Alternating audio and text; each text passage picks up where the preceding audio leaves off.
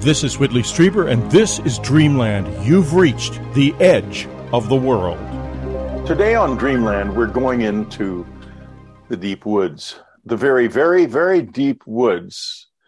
And yet at the same time, we might be just going into your own backyard, because we're talking about Bigfoot with two documentary filmmakers, Toby Johnson and Brett Eichenberger, who have made a wonderful documentary called A Flash of Beauty. And we'll find out from them in just a few minutes why they titled it A Flash of Beauty.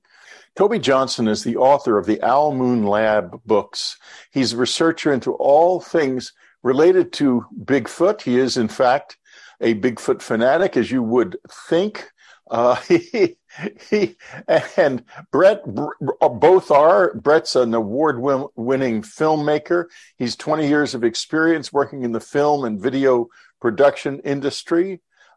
He's worked on feature films like Light of Mine and Pretty Broken, commercial short films, all kinds of things.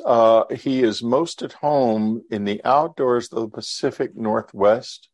As a native Oregonian, he's been intrigued by Bigfoot since he was a kid. Gentlemen, welcome to Dreamland. Thank you for having us, Whitley. Great to be here, Whitley Strieber. Yeah, thank you for coming.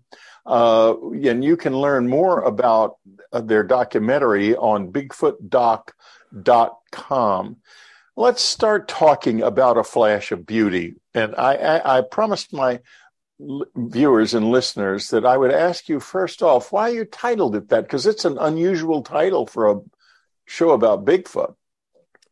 So the title came to us from an interview that we did with a gentleman by the name of Stan Avery. And Stan's he's a plumber down in on the southern Oregon coast. He's kind of a confidant to a lot of folks down there that just kind of need an outlet, with their Bigfoot stories. So during the interview, Stan talks about how the typical Bigfoot encounter is like a flash of beauty. You see them and then they're gone. And there was something about that really resonated with me. I felt like, there's much more to these beings than what the general public thinks. The general public is kind of like, well, they're a sticker you put on the back of your car. They're a pop icon to a certain extent. And they're also, or they could also be monsters, these mythical monsters. And that's really not the case. One does think in terms of mythical monsters when you're looking at an 8-foot tall ape, which by all reports smells rather nasty. And is big and not supposed to be there. And yet there it is. Some of the witnesses did you get every Bigfoot witness that's now alive in this show? Because you've got so many Bigfoot witnesses. It's fabulous. We are just scratching the surface, Whitley. And we believe that there is we talk about we have a psychologist that talks about how there might be a massive amount of society that have seen these things and they've just suppressed them in their memories because of the fear that they had when they saw them, the fact that they couldn't rationalize what they were seeing. So we're just scratching the surface. I once sat across a table at dinner from a man who proceeded to tell me what I think is the most extraordinary Bigfoot story I've ever heard. And I said, come on my show. We'll do this again. He said, oh, no, I don't want to. I would not go out in public with this. And I said, we won't even say your name. Yeah. We won't show your picture. No, he said, absolutely not. And the thing that was so amazing about this story, and this is true of some of the cases in your documentary too, is that the people living in the area where this man's experience occurred were used to Bigfoot. Bigfoot was part of their lives. Not in the sense of sitting down with them at the dinner table, but, around a lot. Can you, one of you, and I don't know which, just speak up, whichever one wants to talk. Tell us about some of the stories of people who are just sort of living with Bigfoot. Well, I'll take that one, and then Brett, you want to chime in? Whitley, I got involved with this phenomena back in the mid 2000s when my son and I stumbled on a single footprint, which we suspected was a hoax. But what we found out is that it's not always a hoax. These tracks are sometimes legitimate, and legitimate phenomena leaves them. That got the kid in me awoken big time, and I ended up seeking out every witness I could, either by putting them in conferences or sitting down with them over a coffee. And I quickly came to realize that there are two types of witnesses: those who have the flesh and blood encounters that are generally very brief, and then these Sasquatch contactees or extended experiencers of Bigfoot. And their claims are extraordinary. They claim that not only do they have contact with Sasquatch, but they come to their house. Generally, they live in a rural circumstance where Sasquatch will come generally towards the evening or morning hour and leave these extraordinary gifts, leave these extraordinary examples of communication in stick forms, and very reminiscent of things I've heard alien contactees talk about, where there is this almost relationship between certain entities or beings. And I kind of had to make a decision over this 5-year hiatus with what kind of research I was going to do. So I fell headlong down into the rabbit hole of seeking out these extended experiencers or Sasquatch contactees, and found out that their claims are true. And how do I know they're true? Well, I myself am now one. And that's when Brett reached out to me and Jill Remensnyder. And that's how I got involved with this production. And now they're falling down the rabbit hole. So it's been an interesting couple of years. I mean, the production of this has been over COVID. So we've had a lot of time to think about how to do this documentary because there hasn't been much else to do. But it's been incredible getting to know all these other witnesses and working alongside with them. But yeah, there's a lot more to the Al Moon story, as you mentioned earlier, and we can get into that later if we have time. Well, yeah, you said so much. You've become a Bigfoot witness. Was the biggest thing you said. We can't leave that behind a minute. We got to know what happened to make you a Bigfoot witness. Well, what's better than being a witness is not seeking out to be a witness, because it almost gets in the way of pursuit of communication. So you kind of have to think about this kind of like in a Tai Chi sort of way, where you're just kind of becoming one with the phenomena and saying, okay, I believe it exists. Now I just kind of want to lean back and let the phenomena come to me. I learned that through the author Tom Powell. He said, don't go chasing after them. Just sit back and let the phenomena come to you. So in short, there was a ranch house in the small town of Cottage Grove, Oregon, where a recent retiree basically said, I think there's phenomena at my house. I know you're a researcher 30 minutes away. Do you want to move in and do the Jane Goodall approach? Only, this place is bonkers. It's not just, monkeys walking around my property. We got a lot of other phenomena.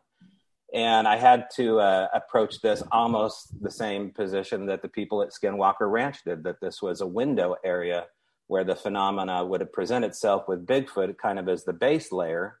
And yes, we are all witnesses of one sort or another, but there are all these other layers where the phenomena came in from the sky. It came in through poltergeist. It came in through strange lights. It came in through animal mutilation. So all that other stuff we're saving for part 2 of this documentary that's under production now. But we broached the subject towards the end of chapter 1. Yeah, and it's a huge subject because there's something very weird going on here. Very weird. Mm. It's more than just a very clever species of hominid. I don't say ape. I'm saying hominid, and folks, I'll ask them, and they will tell you why I would say that, because I've learned something from their documentary is why. But in any case, it's more than that. But before we go on, tell us why this is a hominid of some kind, even if it has an array of paranormal and poltergeist-like activity around it. Why do we now know this is a hominid in the human line. In other words, not in the primate line, ape line. I'll tackle that for a second there, Whitley. So part of the reason why we know it's a hominid is because of the analysis that's been done to the Patterson-Gimlin film. And we talk about this in the documentary. Dr. Meldrum talks about this, and Henry Franzoni talk about this. And what's really cool is the fact that they shot this movie in 16 millimeter film, and 16 millimeter film is very high quality. So it would be the equivalent of having a high definition camera in the 1960s recording this. And in other words, what we're able to do now with technologies, we're able to get a really good, clear 4K scan so that we can start really analyzing this footage. And we're seeing things that we've never seen before. And some of those things that we're seeing puts this into more of a hominid category than it does an ape category. You know, the initial knee-jerk reaction is that it's an ape because it looks kind of like an ape. But, you know, the truth of the matter is humans are apes. So I suppose you could say it's an ape, but in all actuality, you know, the descriptions of it by, you know, thousands, tens of thousands of eyewitnesses are that it's more human-like. You know, we've got hunters looking through the sights of their guns, getting ready to shoot this thing, and they can't squeeze the trigger because it looks too much and feels too much like a human.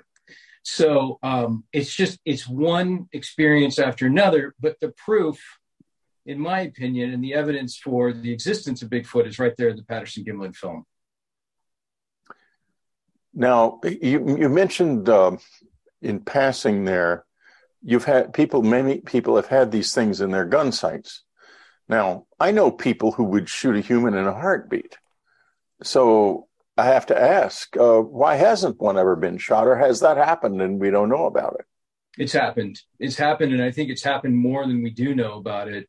There's a story about a guy that shot one in Northern California. And apparently he was inebriated. He came across one. He also came across a child, a juvenile Bigfoot. He shot them both. And when he came back to get them with the truck and his buddies, the bodies were gone. But that's been a pretty much verified that's happened. I know some folks that know this guy. I was down in Bluff Creek where the Patterson-Gimlin footage was taken about a month ago, and I was with a gentleman that knew him and had heard the story firsthand from him. So it has happened. And I also want to stress too, this is a perfect time for this, is that, you know, there's a lot of these things that people question, you know, why do we have photographs of them? Why don't we have bodies and stuff like that? And, you know, there's some pretty reputable people out there that have some extremely strong evidence that the media is just ignoring. And therefore people just don't know about it, but it's out there. You know, that gets me to the question of the media and why in the world is there all of this unbelievably intense denial about this? You can't get this on CBS News. You couldn't get it on CBS News if you had a Bigfoot staring you in the face in high def, I don't think.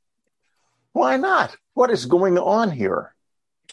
I'll tackle that real quick as well. I think there's a variety of reasons for it. One of the biggest reasons, in my opinion, we cover this in the documentary, is there's an economic reason behind it all, especially here in the Pacific Northwest, where, you know, there's hundreds of millions of dollars to be made in recreation, outdoor sports.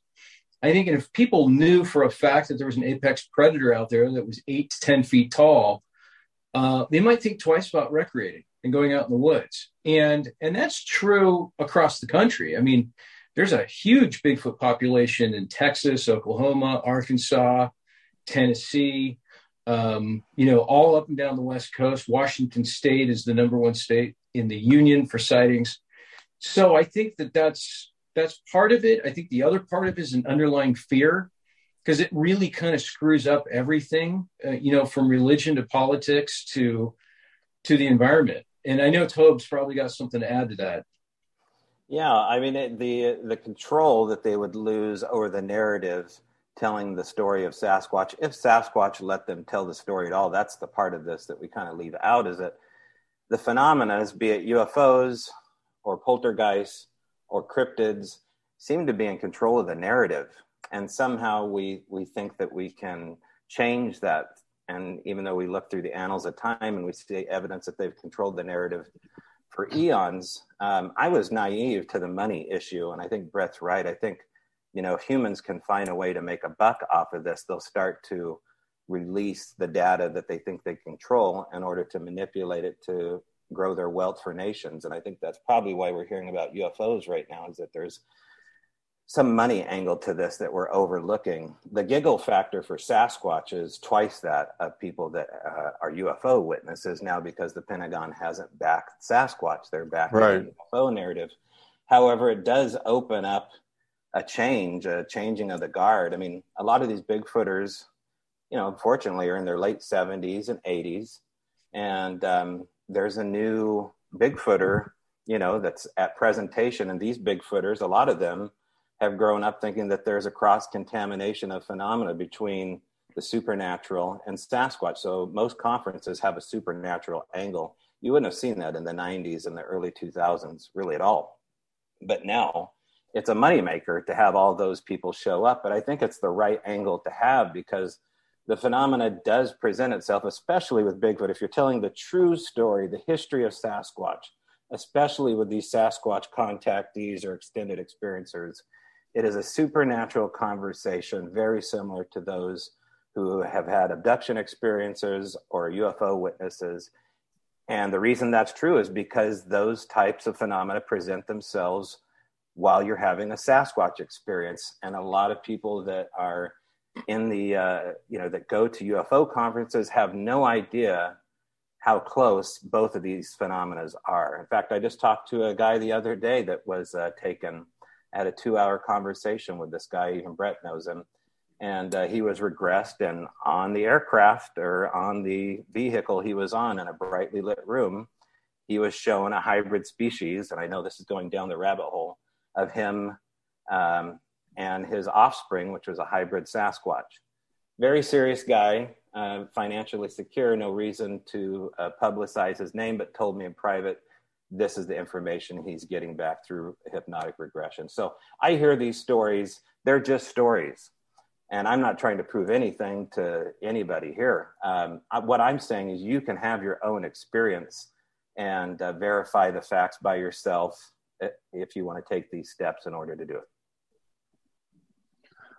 Well, you don't worry about going down the rabbit hole on this show, man. We're down here. This is where we live. This is Rabbit Hole Central. Yeah. There's another show on the internet that takes the rabbit hole so seriously, or I hope that explores it so carefully and without prejudice and so forth. But there is one prejudicial thing, Free Dreamlanders, it's going to happen right now, is you're going to look at some ads, and I regret this, and you do too, but you don't subscribe, so look at the ads and see if they can't enthuse you into doing something, like buy a copy of the Communion audiobook or the new edition of Communion, and you'll find something truly beautiful in your life. We'll be right back. We're talking to Toby Johnson and Brett Eichenberger. Their website, bigfootdoc.com. That's bigfootdoc.com. We're talking about their remarkable Bigfoot documentary, A Flash of Beauty. And let me ask you this. There are a lot of Bigfoot documentaries out there. What makes yours stand out? Why couldn't I stop watching it, for example? Which is true. I think that we took a look at, Jill Remensnyder, the writer and producer, and myself, we took a look at pretty much everything that was out there. And the one consistency that we saw was there was a lot of real-time footage out in the woods. And we felt like this space, if you will, was missing really good, credible eyewitness accounts. And it was missing the human factor. It was missing the emotional factor. And so, one of the things you're going to see in our documentary versus any other, Bigfoot documentary is an interview with a Yale-educated psychologist and a certified hypnotherapist who both talk about how the brain works and how the brain deals with seeing something that it can't process. I mean, a lot of these individuals, in fact, all of these individuals, their life has been completely changed by what they've seen, regardless of whether it's an ongoing experience or it was a 10-second experience, whether they saw something walk across the road in front of them, 50 yards in front of them, or they have something going on like what Daryl Adams has had going on in the Owl Moon lab. These are people that have been, their whole foundation of reality has been shook and it's been shaken. And, Rich Germeau is a great example of that. He was a law enforcement officer. He was on duty. He saw one walk across the road near a crowded beach in the middle of daylight, broad daylight in summer. And, he talks about, he says, I'm looking at something that doesn't exist. And I know what it is, but I know it doesn't exist. How do we deal with that? How do humans psychologically deal with that? So we get into that side of things.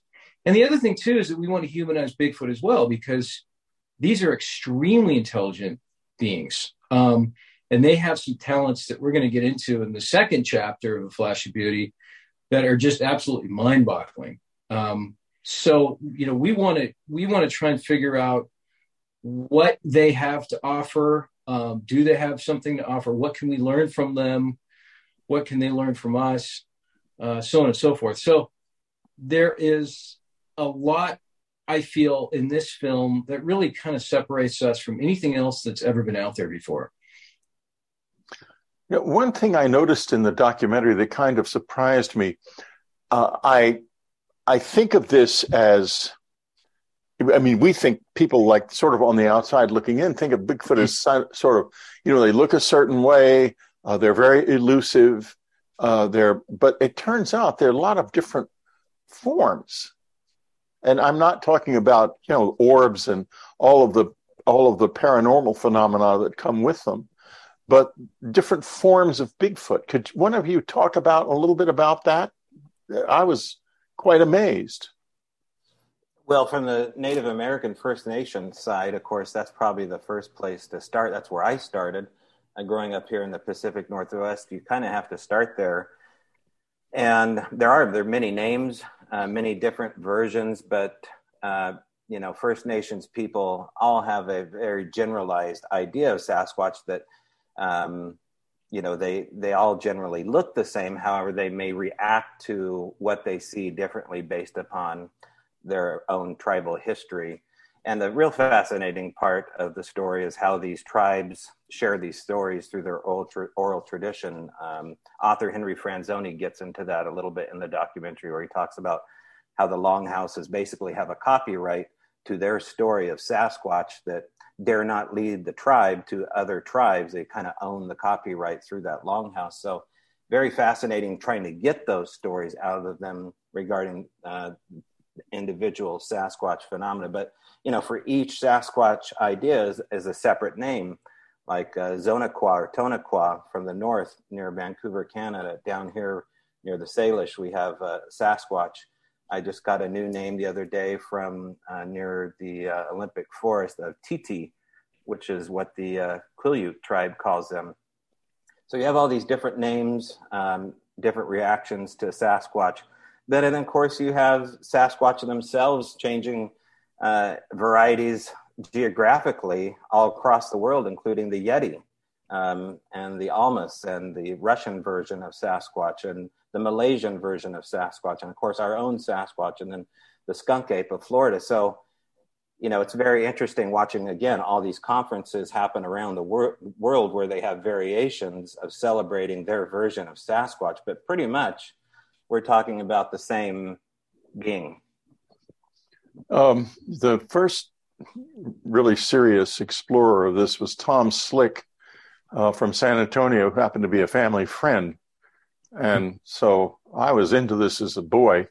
When Mr. Slick went off to Tibet, you better believe every single member of his social circle was absolutely riveted by what might happen. And of course, he came back empty-handed, but he never thought so. He thought that there had been more there than they had been able to see. And his niece, Kathy Cook, still one of my dearest friends. I mean, the families, San Antonio families, are very close, and went and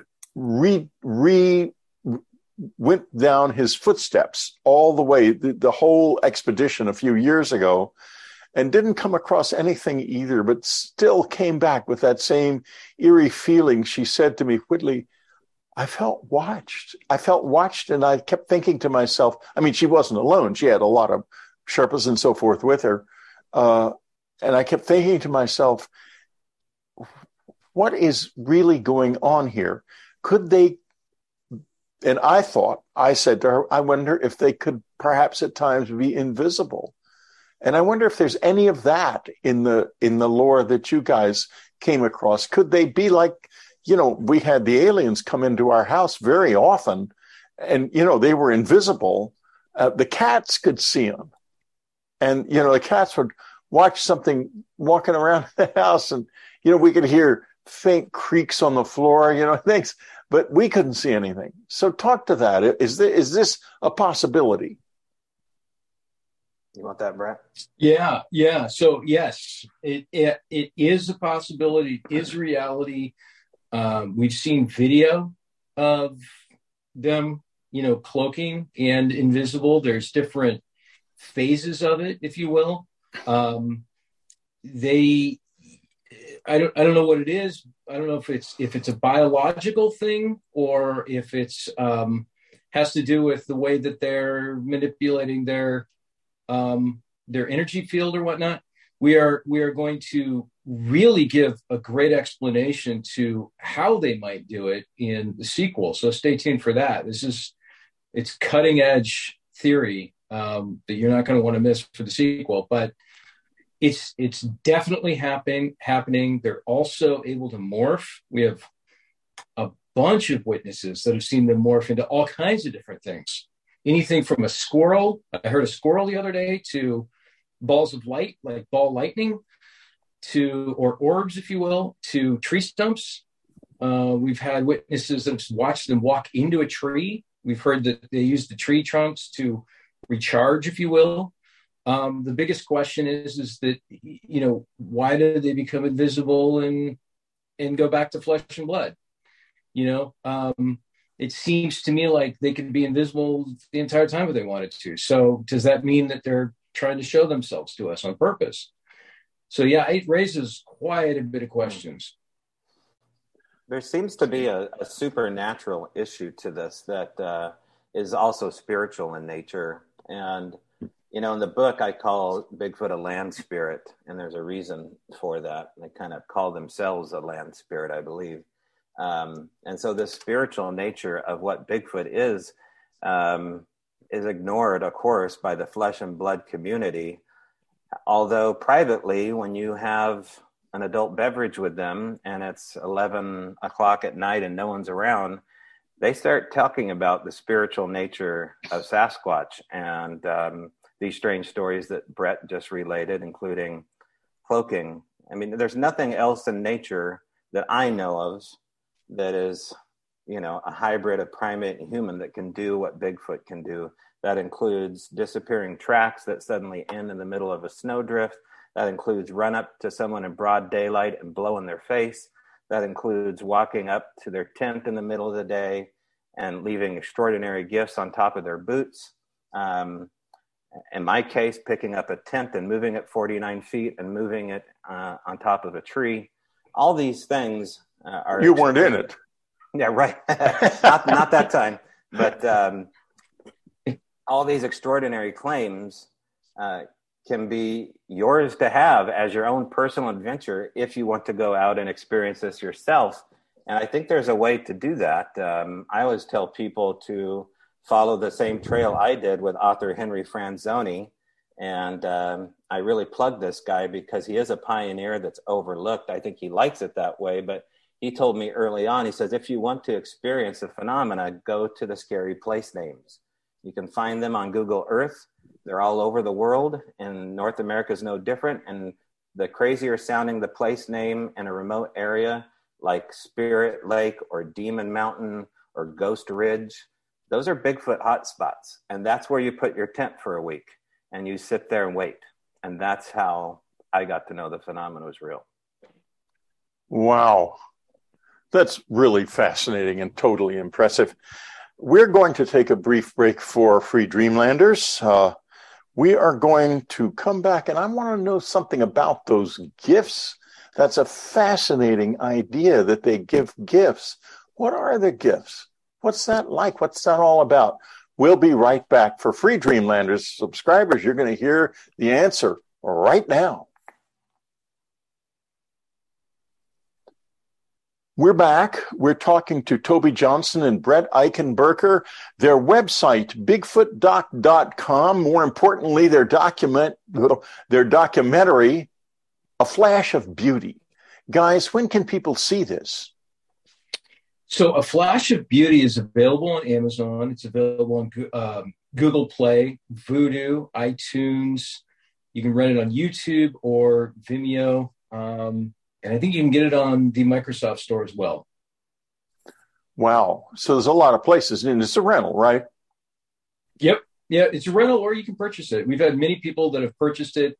And I can't tell you how many people have told us they've watched it 3 or 4 times in one day. So there's a lot. It's hypnotic. It's a wonderful documentary. I loved it. Thank you. Thank you very much. Now, I promised my listeners before the Free Dreamlanders left the air, and so the subscribers are waiting right now. What about gifts? That you told me about gifts, and I was floored by that. What kind of gifts do they give? In the case of what happened with where I live, this extraordinary place on the map called the Al Moon Lab, and the property owners, the Adams family, they invited me to live there and take the paranormal Jane Goodall approach and research their facility and interact with their property. I call it a facility. It wasn't a facility. It was about 5 acres in the middle of the woods. And it began with small sounds, to be honest. It began with an impression of knees that we cast. And we brought these knees down and had them examined as being something plus or minus 1,400 pounds from a human, which makes no sense. So these knee impressions seemed to initiate the sounds, and the sounds were very simple. They were tapping sounds, or they were wood hitting wood sounds, and they seemed to be coming from a specific spot on the property. So after I moved in, things seemed to amp up.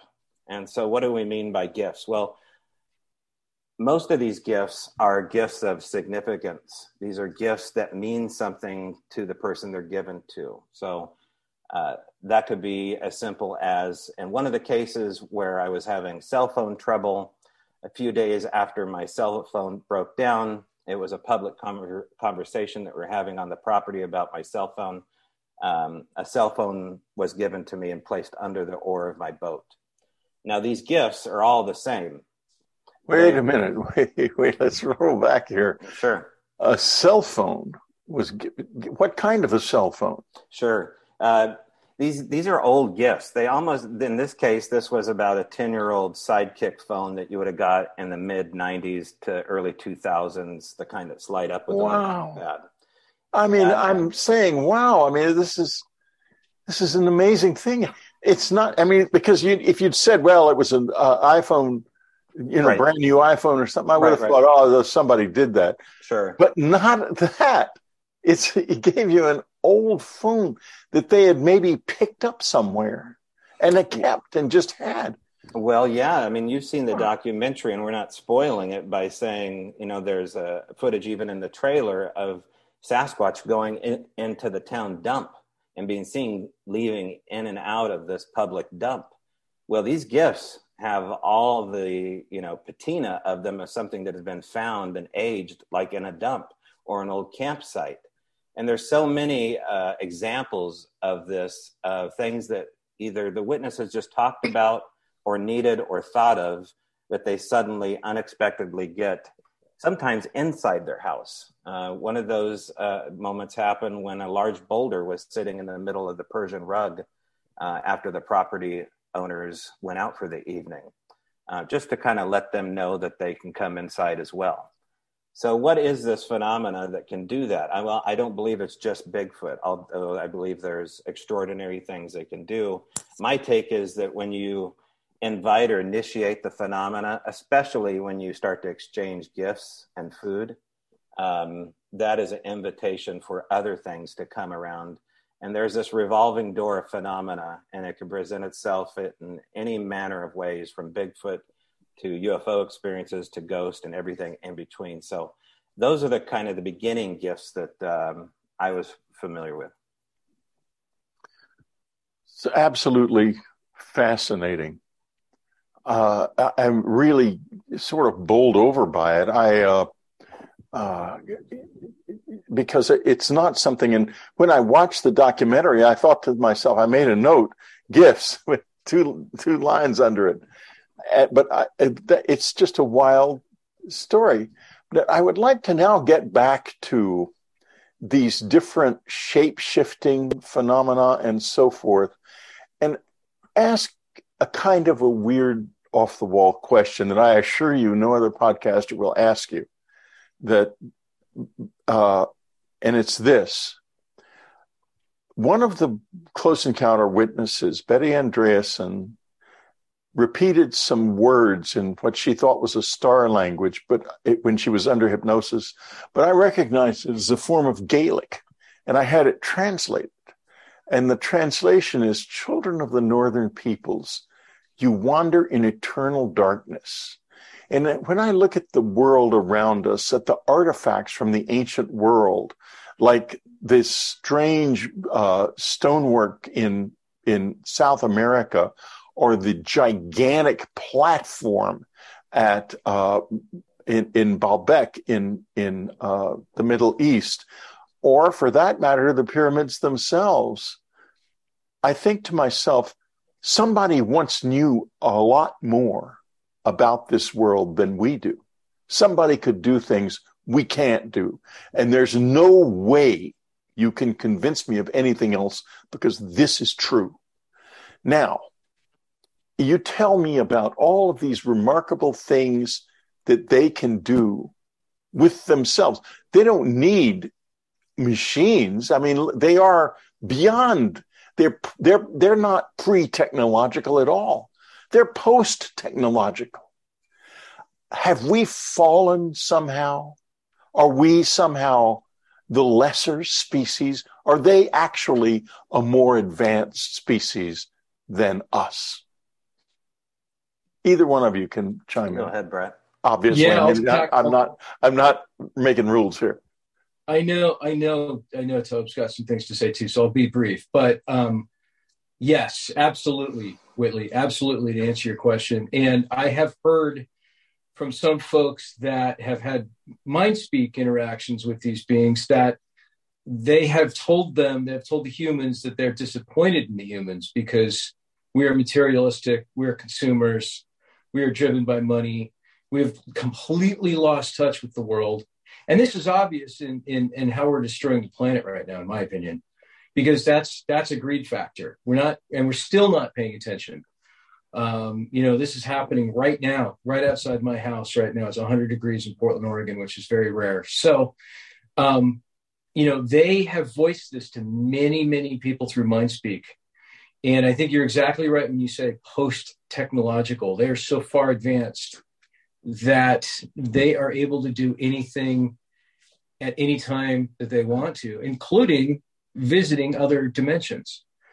And I'll let Tobe take it from there. Oh, man. We're trying to copy what they can do with nature.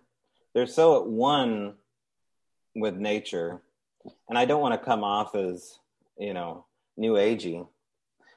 In fact, oftentimes that point of view is hard for me to stomach, but there is something so new agey about Bigfoot. They are one with the land around them, and technology is like putting a sliver in the hand. They sense it, they feel it a mile away. They seem to know, the human's intention, but then when you have technology, they can utilize that technology at their own will by shutting it off or manipulating it or embedding it with a message. There's examples of them utilizing a cell phone to embed video with no timestamp or date to hijack it and utilize encoded messages, which are incredible examples of possibly what they can do. But yet I don't think this is just Bigfoot doing this. I think they have help from others when they're able to do this. So, I just think about humanity. How could we exploit that ourselves and use and weaponize Sasquatch? I think that may be an incredible statement to make, but I'm certain that people in dark places have thought that very same thought, because they can pinpoint a person in a crowd and they can bring them to their knees. That sounds like the Riot LRAD gear, where they point a low frequency device and separate a crowd. Where they get that technology, is that through back engineering? But to get back to your point, they don't need technology because we're handicapped by it. That's something that they can do on their own. There's certainly scripture about that, where they talk, Christ talks to the disciples and tells them, walking on water is no big deal. You could do that too if you had people of faith. And so there's a religious component to this as well. And we've so lost touch with that. And there seems to be ways to access them through altering our consciousness through music or through substances or through meditation, and especially drumming. And that seems to bring on our ability to access them in between these worlds, where they can help us remember these facts. But to be honest, I haven't moved into that territory because I don't know if I'm fully ready. As close as I've come to getting close to Bigfoot, I haven't taken the soul journey yet of it. All right. We have a situation here where it may be that we are the ones who have kind of fallen off the wagon here, that we are actually dealing with reality in a much more primitive way than Bigfoot is. And, one of the visitors, God knows when this happened. I wish I could give you exact details, folks. I asked, what is happening to mankind? Because we're obviously in terrible trouble. And I was going to ask you about fires and Bigfoot in a minute. I'll do that. The answer is, you will return to the forest, which was pretty awesome. And I thought to myself, will there be a forest to return to? And that gets me to this question. What about all of these forest fires? A lot of them are taking place in Bigfoot country. What does that mean, guys? That's a great question. We interviewed a psychic who was going to be in the first film. And this individual, Tara, she has had contact with the Bigfoot in the Central Oregon region. And I asked her to ask them, what do they do, with forest fires? The state of Oregon was an inferno in September of 2020. It was the worst forest fires we've had in our history. We lost probably 2 million acres of forest land. And, we had just started doing the documentary at that point. We were about 2 months into it. And that was all that occupied our minds, was, if these guys are out there, what are they doing in these infernos and these forest fires? And Tara's response was that they're okay. They're able to avoid them. They're able to leave them. And that's all I got from her. That's all she got from them. Toad might have some more insight on that, but that's what I've heard. In September of 2020, I attempted to go back to the Owl Moon Lab on my own and do a solo overnight. The access road was closed by a local timber company. So I went south near an area that I'd known previous, about an hour away, and I got into another situation where the road was closed, and I could actually see the fire billowing down the mountain towards the creek.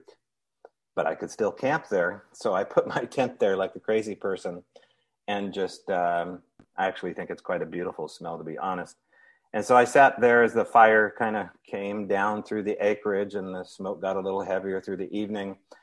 And as soon as I got out my hammock, I was in the back of my Subaru and I didn't have my recorder out yet. And out of those smoky clouds, I heard, in my opinion, without a doubt, a Sasquatch singing. And it was a female voice. It lasted for about 7 seconds. It was less than 50 yards away. And, it was very reminiscent to Ron Moorhead Sierra sounds, except it was female and it was very sing-songy. It didn't sound scared to me. It didn't sound as though it was trying to warn me or in pain or anything like that. I know that's just a small example. However, every human I know was running down that mountain, including the animals. So I think they're able to access different modes of transportation. They don't seem to worry about the things that we worry about, including people trying to kill them. So not quite sure what to think about Bigfoot in that respect, but I do know what I heard, and I think that was a sing-songy female Bigfoot in the midst of a wildfire. Wow. And you have to think that, if they, my listeners know that I have had a lot of experience moving back and forth between universes. I have to admit, I'm a fairly unusual guy. I can't get away from that. And there is another reality right here. The last time I was engaged with it was yesterday afternoon. And I can't walk into it usually. I can't go into it. I have done that a couple of times, but I can't stay when I go. And I can see into it quite easily. And it's not like this.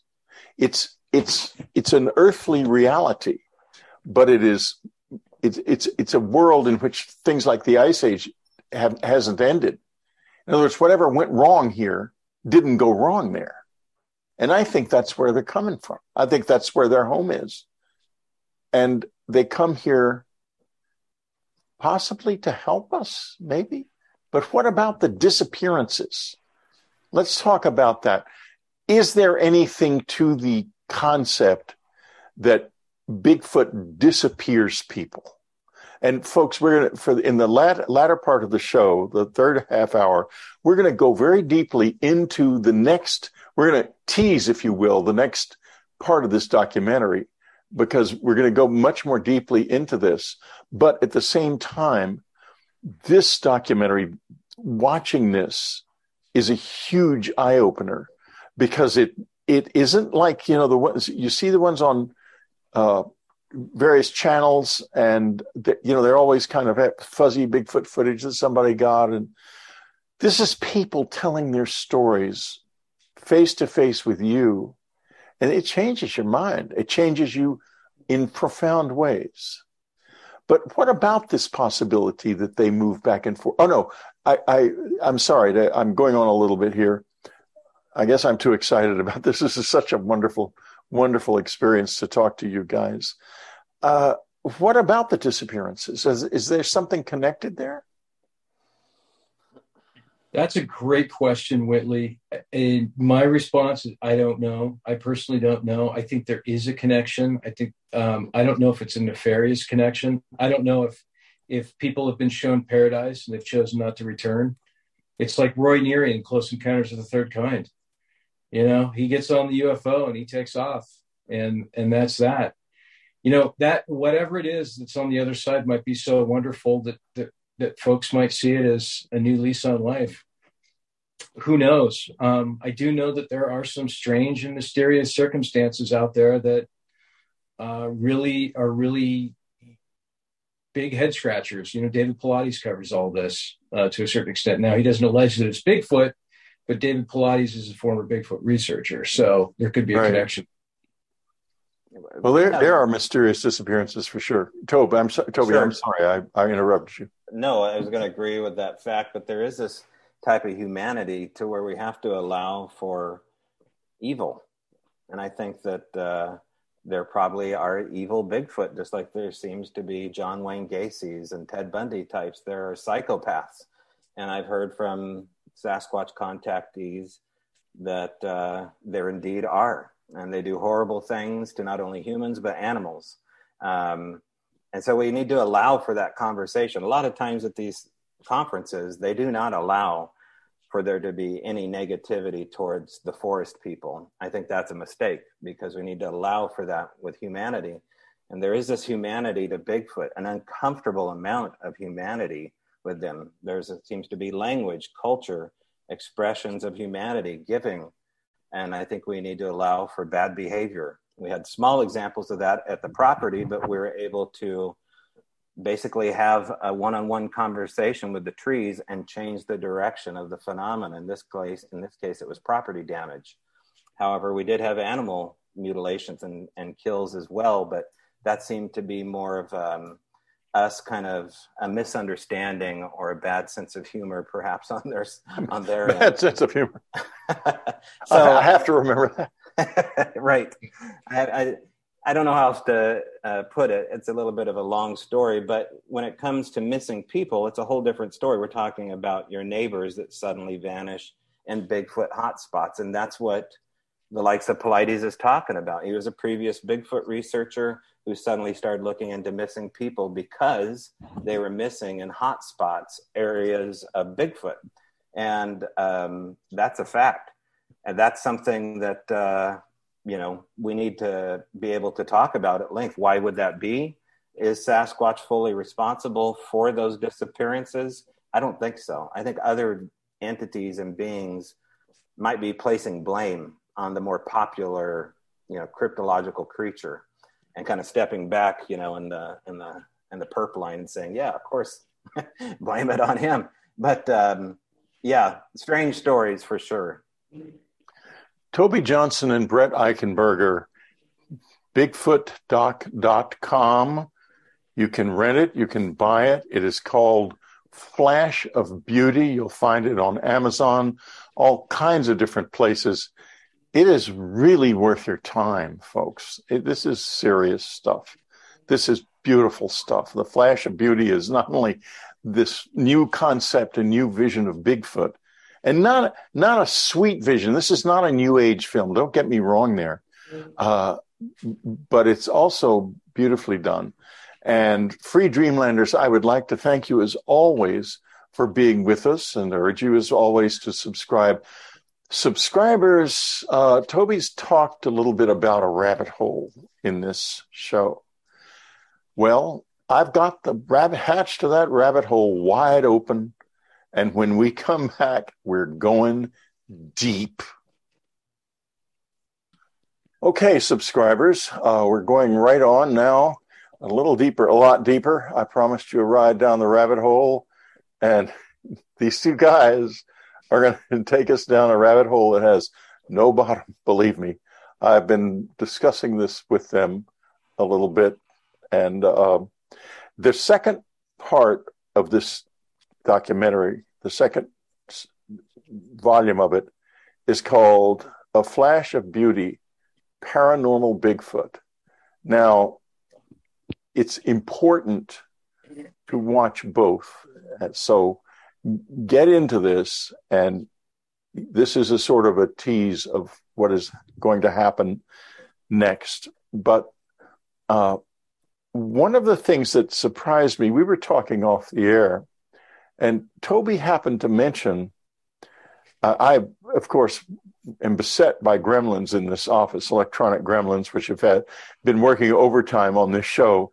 As you know, shows about things like Bigfoot, official secrets, and the dead, especially the dead, all of these things. Anything about paranormal Bigfoot, there's going to be a lot of electronic interference. So it's been pretty weird around here in the past few minutes. You'd be amazed.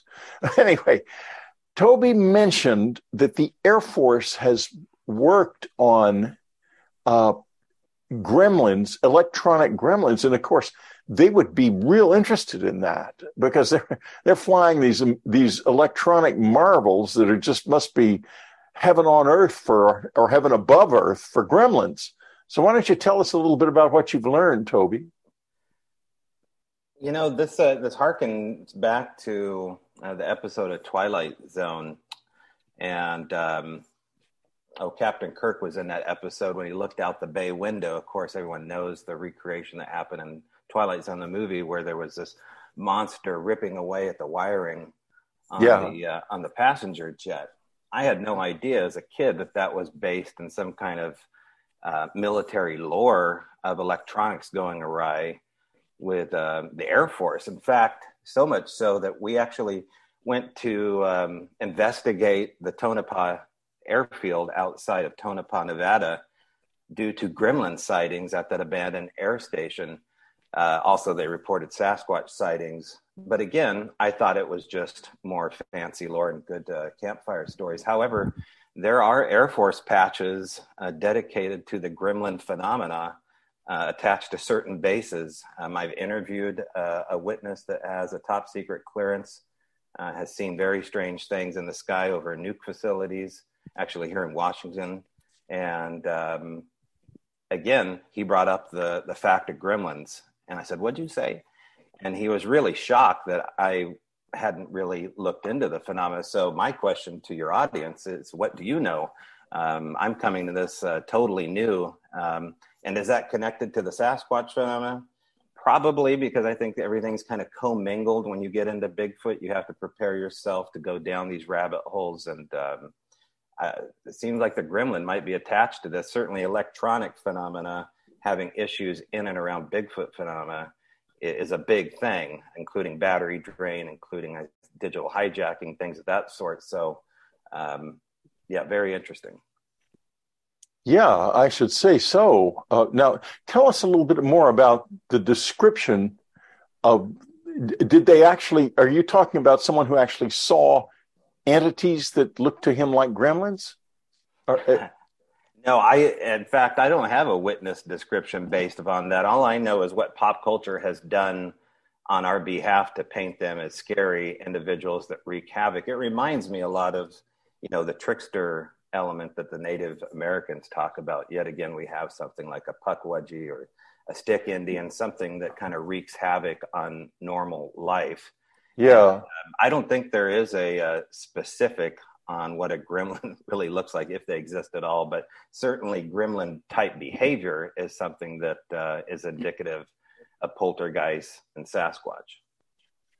Now, when we get into Sasquatch, let me ask you this. Either one of you guys can answer this. Is there any connection between Sasquatch sightings and bases that have had a lot of this activity around them? In other words, are there Sasquatch sightings in the same areas? Yes, there are. And I'll jump in here real quick. Yes, I've heard stories about Sasquatch on a base up near Seattle, in Tacoma, Washington, at Fort Lewis. I've heard stories of Sasquatch on other military bases. There's some people that say that some of these bases, cover hundreds, maybe thousands of acres or square miles, even some of them. Yeah, some of them are huge. Huge, yeah, and it becomes kind of a reserve for the military. We were recently told a story that took place up in New York about one that got away and was captured by the military. So yeah, I mean, the accounts are certainly out there that these things are on military bases, whether they're part of the military or whether they're just seeking refuge. I'm not sure. I can't go that far. Well, of course, they're the bases. You're not going to be hunting and wandering around on any bases, so it might be that they might be full of them. You never know. But guys, my impression is they come and go.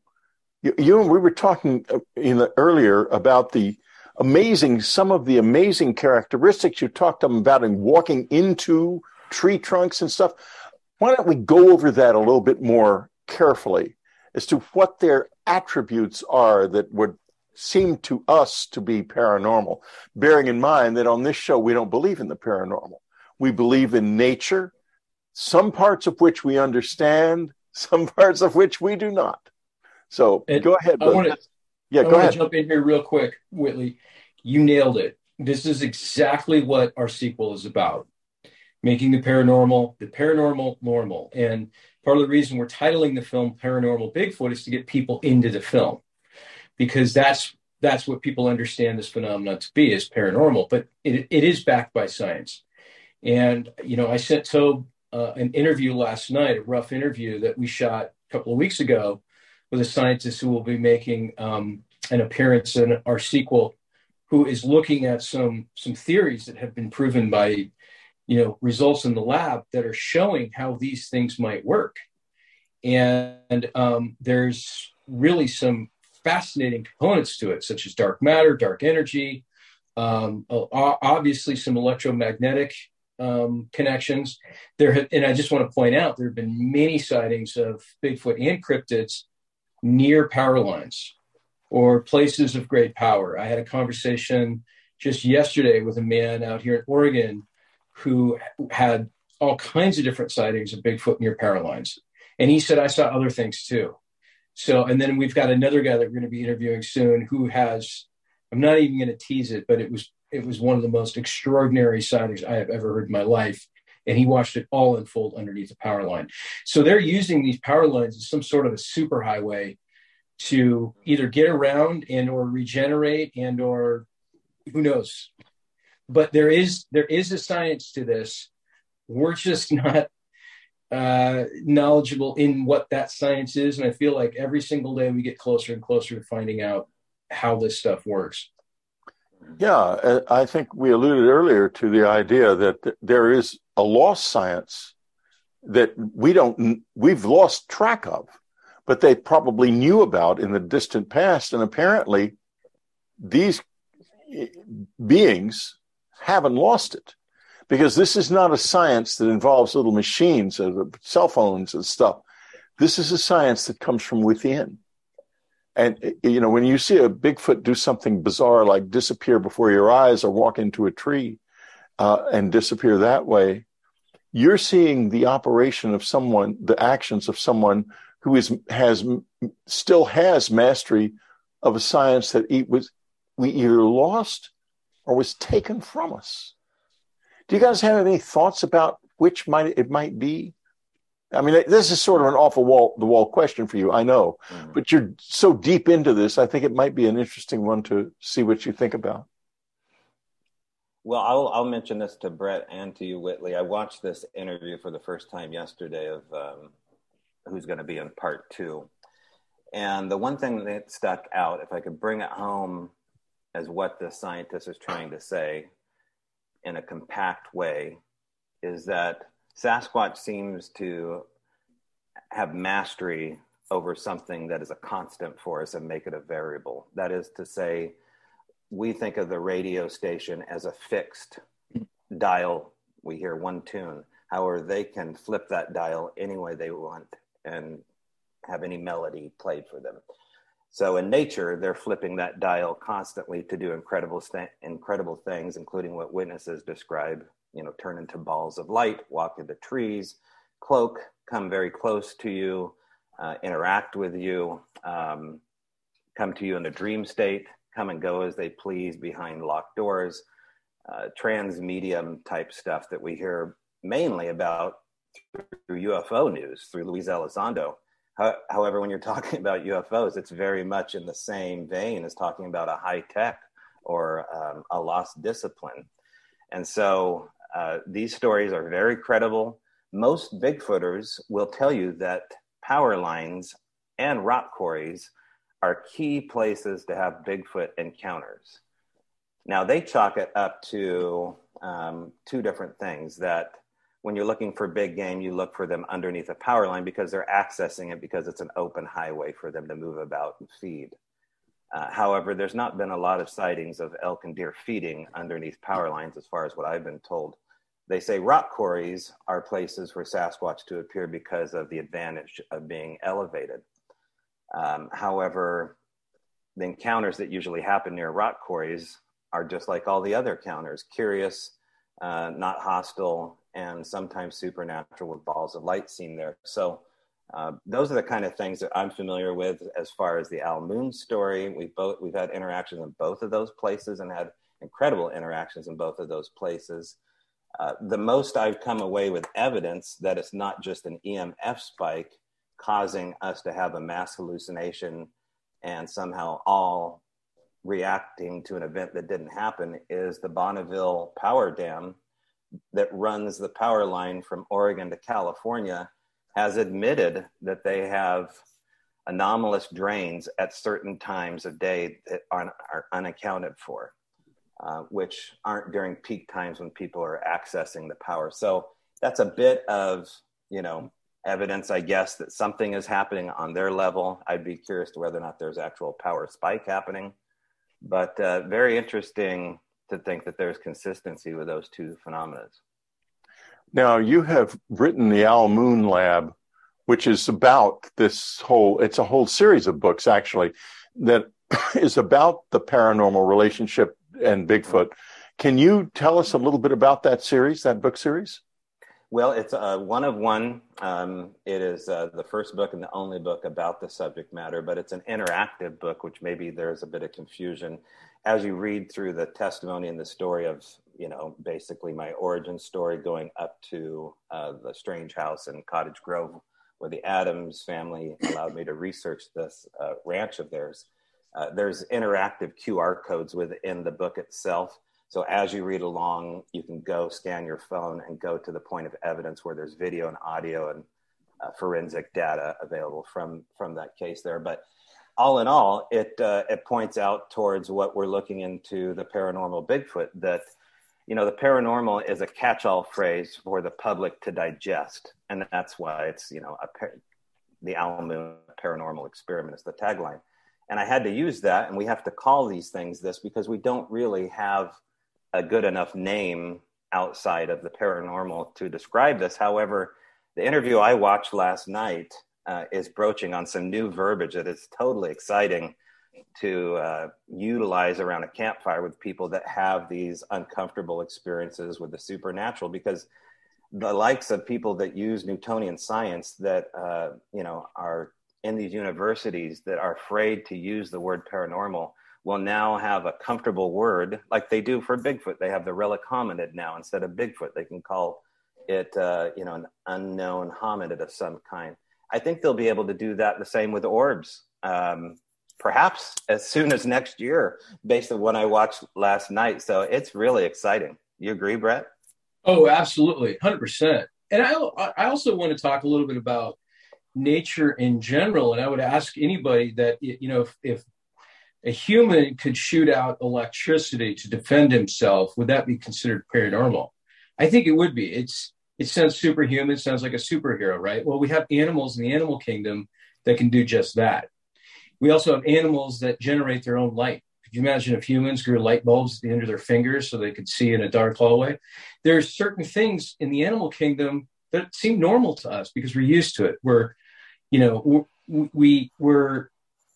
okay with the idea that birds can compute, complex algorithms and stuff from, to get themselves from Alaska to South America, so on and so forth. Infrasound is something that Bigfoot has been reported to do. Elephants do it. Tigers do it. So this paranormal really is just a mindset. It's really about us getting familiarized with the science behind it, getting familiarized with some of the terminology, which can start getting pretty complex. I think Tobe would agree after watching the interview last night. So it's going to take some time for this to be normalized, I think. But you feel it will be. Yes. Think that, yeah, because I know a lot of people in the academic and scientific communities who are trying to do the same thing with the UFO and close encounter phenomena, to basically find terminology that enables the broader intellectual community to deal with the ideas without having to risk their careers, which is totally insane to me. I mean, where have we, how far have we fallen when someone can, with a brilliant career, can risk everything by simply expressing interest in something like this? It's amazing. It's amazing. And it's no wonder we don't get anywhere fast. Now,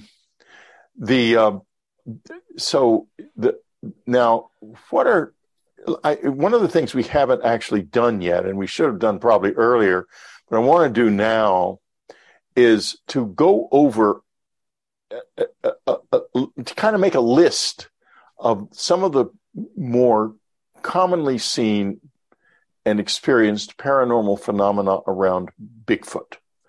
Like, for example, I've heard an awful lot of stories of people having very strange sensations, feelings when they're around Bigfoot, and that's reflected in some of the witness testimony in your documentary in Flash of Beauty.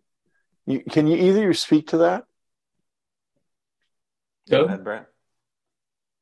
Okay. Yeah, so, go for it. All right, I'll go. Well, there's lots of examples. I write about one in particular underneath the power line. And shortly after we walked underneath this power line, there was a group of 6 of us. It was around 11:30 at night in an area where there's a recent sighting. And in short, what happened is a group of 6 turned into a group of 2 within a couple of hours. And one by one, people were expressing opinions. And these were people that were involved in management positions and emergency services, running down the mountain saying they want me to go home. I shouldn't have brought a gun. I'm going to cry. Why am I going to throw up? Oh my God, they're right there. And meanwhile, the 2 of us that remained on the mountain saw nothing. So that was early on in my experiences, and it always stayed with me. And in fact, it stayed with every one of those people that were on that mountain that day, and they stand by that story that something directed them to go down. Now, what was interesting about that is everybody that was sent down the mountain had a gun on them. And I've heard this before from people that say they have mind speak, that they are very curious why we bring weapons and what we're going to do with weapons. So if that's the case, then they are very concerned about death, or they're concerned about injury to some degree, be it for their young, be it for ourselves, be it for our ego or our fear. So that was my experience with that. Now, when you look across the spectrum of evidence, Bigfoot physical evidence, you find it's really very small. And yet there are so many sightings that you would think we would find skeletons, we would find, and we discussed this briefly earlier, we would find nests, we would find all kinds of things. And after all, there have been people shooting at them for years, speaking of guns. Some of them are bound to have connected. And yet we don't find anything. And earlier you made reference to bodies that were shot, Bigfoot that were shot, and they came back to pick them up and they were gone. Do they even live here? Is this their home? Or are they coming in here from somewhere else? And give me some thoughts about that. Is this not ground zero for them? That's a great question. Some points point to yes, that this is their home. Some points point to no.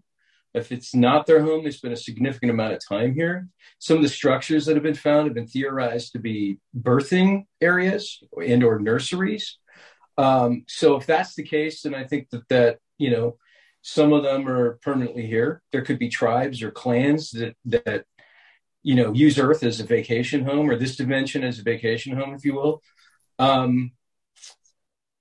Who knows? That's one that's, I think, is really kind of throwing a curve at us. If the other dimension is so great, then why bother coming here? Is there a different kind of food source here? It's a tough one. You're talking to somebody who's been in the other dimension, not in our other dimension physically, a number of times. And I will tell you from personal experience, it has immense appeal. There's a place I can go, and because of the way my brain works, I can see it. I can't go into it except occasionally, but I can see it. I want to do that. And not only that, they don't necessarily like me doing that on the other side. There's been reactions. So I know it exists because I live with it. It's part of my life. And I can well understand that they might like to come into this dimension because it has it's an appealing thing to do. I would say it, not exactly that it's fun, but that there's something, well, incredibly beautiful about it. That was why I was so drawn to your decision to make your show, your documentary called A Flash of Beauty, because I think you guys sense that somewhere. Mm-hmm. You're aware of that. Have either of you ever had extra-dimensional experiences? Not yet. Not yet. But you know what? There are definitely certain times where you think back to an occasion that was odd or strange, and you wonder. You know, there's certainly been some situations in the producing of this documentary where we've been out in the field and things have felt off, off by maybe 20 degrees. I don't know how else to put it or how else to say it, but there's just a feeling in the air. Nothing is going right. And you just get that sense that you're being observed and something is different. And I don't know. I was just thinking when you were talking about the other dimensions too, Whitley, that somebody described to me that going into another dimension is not unlike scuba diving or jumping into water. We're land living animals that breathe oxygen. And when you go into water, it's a whole different experience. Everything. There's nothing that's the same as being on land. So I think if people are struggling to kind of understand the difference in the dimensions, that might be kind of a gateway into it. The reason I ask is that if we could go back and forth, we might be able to vastly expand the experience of being human, not to mention escape if this planet starts to go to hell in a handbasket, which it looks like it could do. But so far, so bad. My experiences of when I go voluntarily, when I'm taken, that's another story. They're perfectly happy with that. But when I go voluntarily, I'm forcing the issue. They don't like it, and I don't really know why, but they don't. But let's go back now to the possibility of enhancing your Bigfoot communications using things like meditative techniques and so forth. You're aware of anyone who's tried that? Yes, on my end, I am. If I could go back, there's a whole host of things that I would change up and who I would involve in that chapter. That's not to say that it's not still happening here.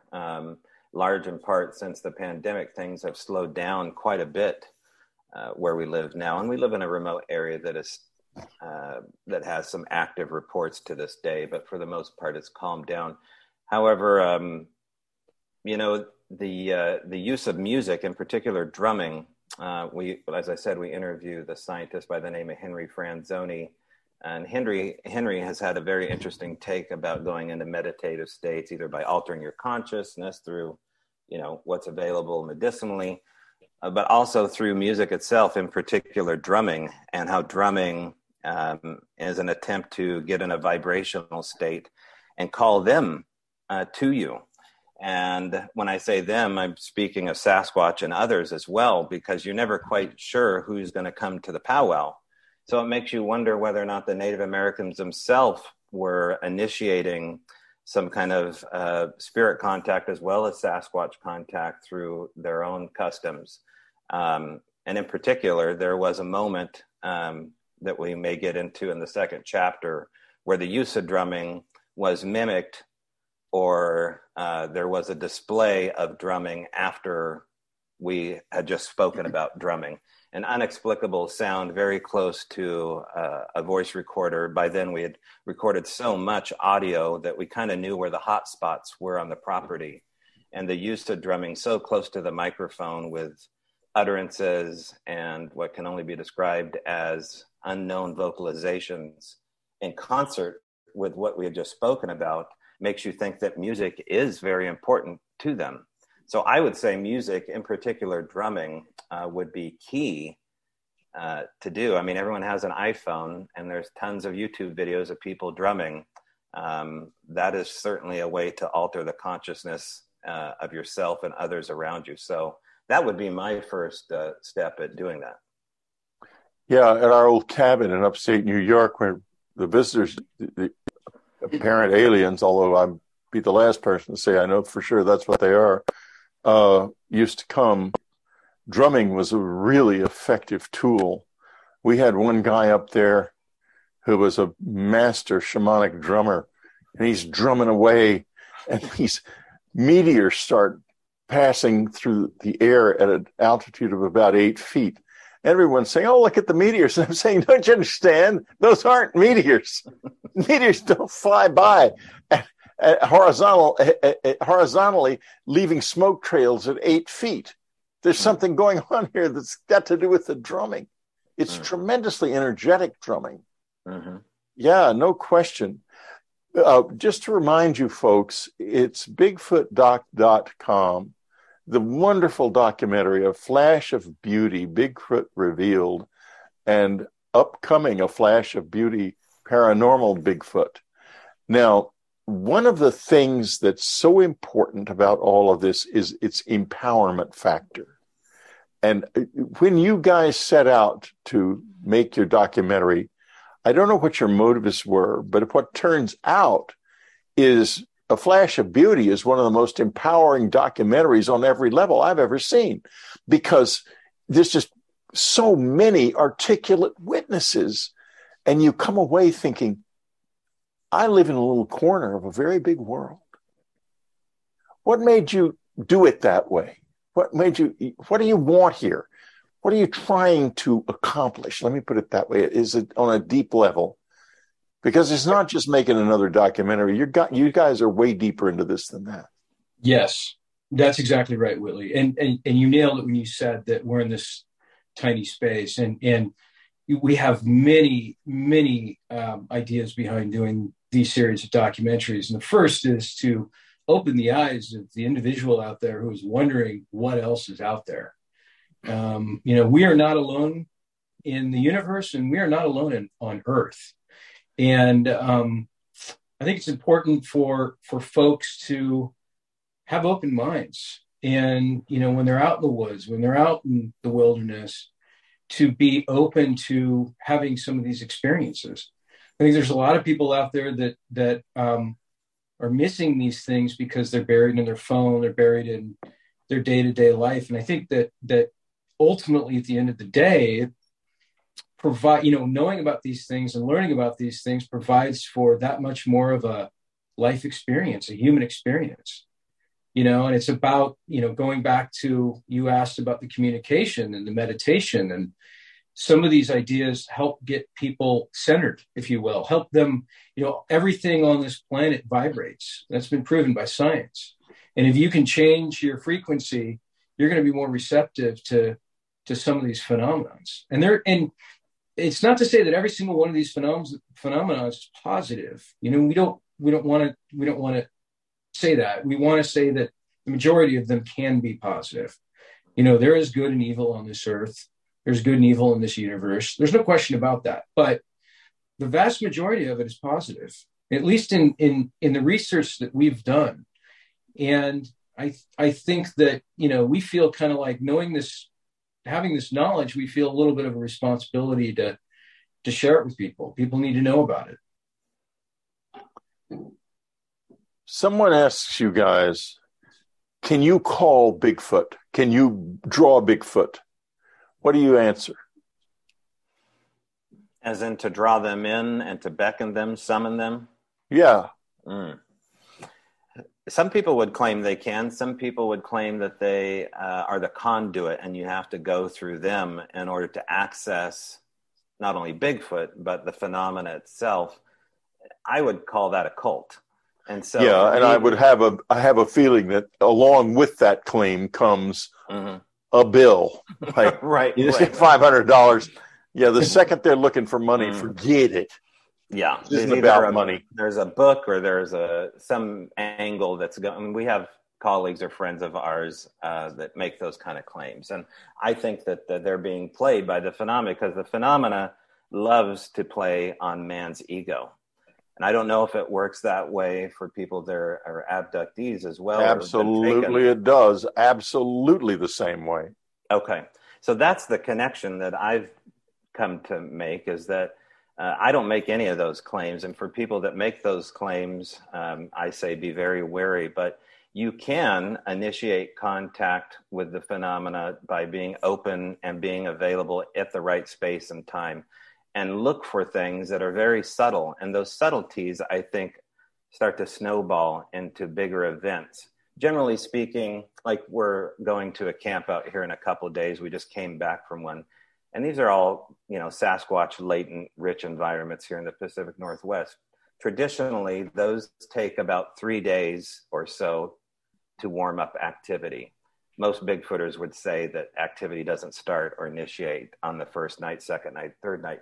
But if you stay long enough, something will present itself to you. But you have to kind of know what to look for, because oftentimes these are not giant parades and exercises of, showing themselves off and whole. These are subtleties. And so what to look for, I would say if you left out a voice recorder, that would be a good first step. Put it away from the camp to initiate activity. We don't seem to have permission to film them. We seem to have permission to record audio from them. But then you need to know how to go through audio. You need to look for, certain type of signatures. And the audio equipment itself may be messed with. It may be taken and moved to a certain location. You need to look for those kind of subtleties. The point is that they're always watching to see if you have noticed these subtleties. And if you do, the game is initiated to the next level. So the more you pay attention, the more they pay attention, until something big happens. It's very interesting, because that's the same way it works with people who are trying to make contact and work with contact in the close encounter phenomenon. You can't. It's a progression, and we had at our cabin in upstate New York, we had quite a number of really overt contacts with large groups of people, and it was always that way. The first day, a little bit would happen. Anne would usually notice it. She was the one who noticed all this stuff. I was always gobsmacked and blindsided, not Anne. And she would say, Whitley, keep your eyes open tomorrow, because there's going to be things. And then the next day, usually someone would come in, and I'm bringing this up for a reason, and say that they saw a dead friend or relative or something walking on the road. And as soon as that happened, Anne would say, the visitors will be here later tonight. Now, are the dead connected in the Bigfoot world? Is there a connection between our own dead and the Bigfoot phenomenon? I think there is. Because I think that the science that we're just beginning to discover connects all these phenomena together. There's an underlying energy behind all of it. And we have reports of people seeing ghosts just before Bigfoot encounters.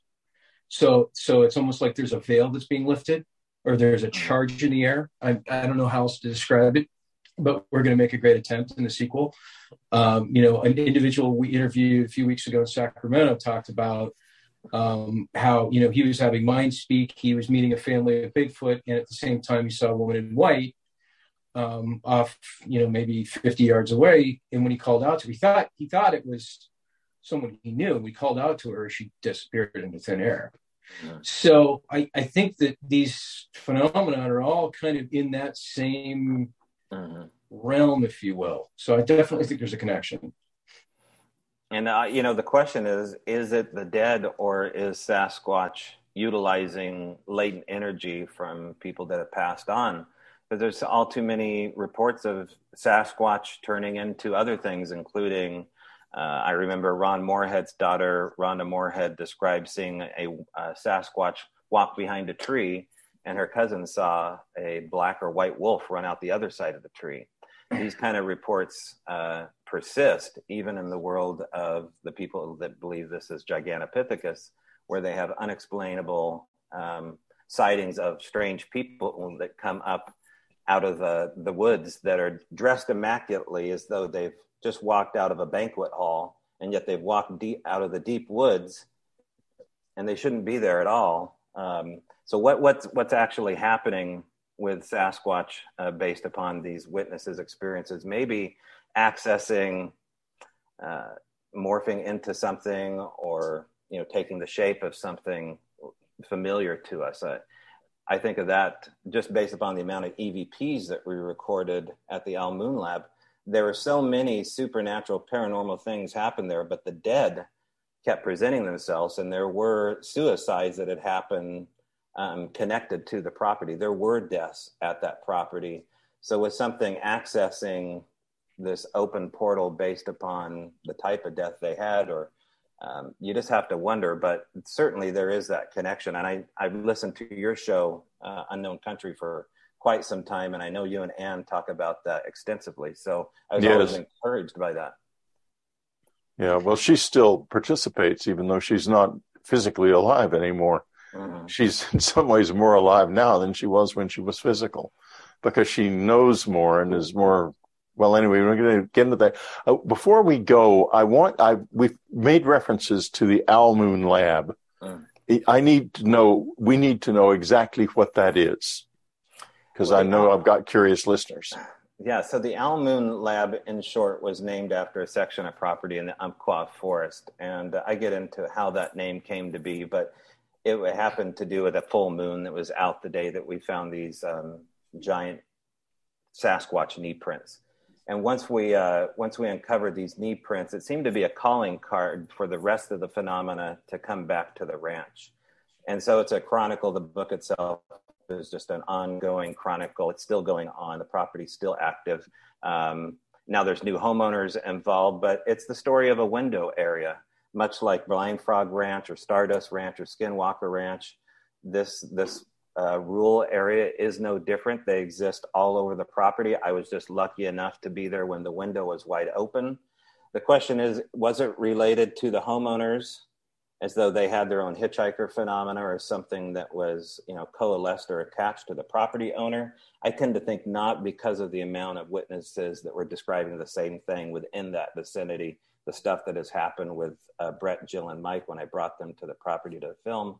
So these areas can be accessed by anybody, and I hope that they do, because these places, these power spots, change your life for the better if you allow them to, because they can shift what is important as a priority in your life. And for me, that's exactly what it's done. So I was very happy to be a part of it and write about it, and super happy to be a part of a film. The one thing we haven't mentioned is Flash of Beauty is a stunning film. It is one of the most jaw-droppingly beautiful films. It's a serenade of the phenomena, and to sit back and watch it is just, it's a pure joy because of the beauty part. So anyway, yeah, that's the story of the Al Moon Lab. Brett Eichenberger, I probably am not pronouncing your name right, but that's You are. Oh, I am. How strange. And I'm so glad. Brett Eichenberger, Toby Johnson, A Flash of Beauty. Toby has just reviewed his film perfectly. It is an absolute joy to watch, because it is physically beautiful. It's uplifting the way the world is photographed in it. But it's more than physically beautiful. It is beautiful inside, because these witnesses pour their hearts out, and they will open yours to what we are all moving toward, which is a new world. Guys, thank you so much for being with us. And folks, Amazon, virtually all I believe Netflix, it's available on Netflix. Not yet. Not yet, no, but on Amazon Prime. Tell us where it's available just before we go. It's on Amazon, Vudu, Google Play, the Microsoft Store. You can rent it on YouTube and Vimeo. It's also available on iTunes. Okay, great. And you can find out more at bigfootdoc.com. Thank you both for an absolutely thrilling edition of Dreamland. You've been listening to Dreamland, Be sure to tune in again next week. Dreamland is brought to you by UnknownCountry.com and its family of subscribers. Our theme music is The O of Pleasure by Ray Lynch. Unknown Country was founded by Ann Strieber. Our news editor is Matthew Frizzell. Our coordinator is Amy Safrankova. Whitley Strieber is your Dreamland host, and I'm your announcer, Ted Alexander.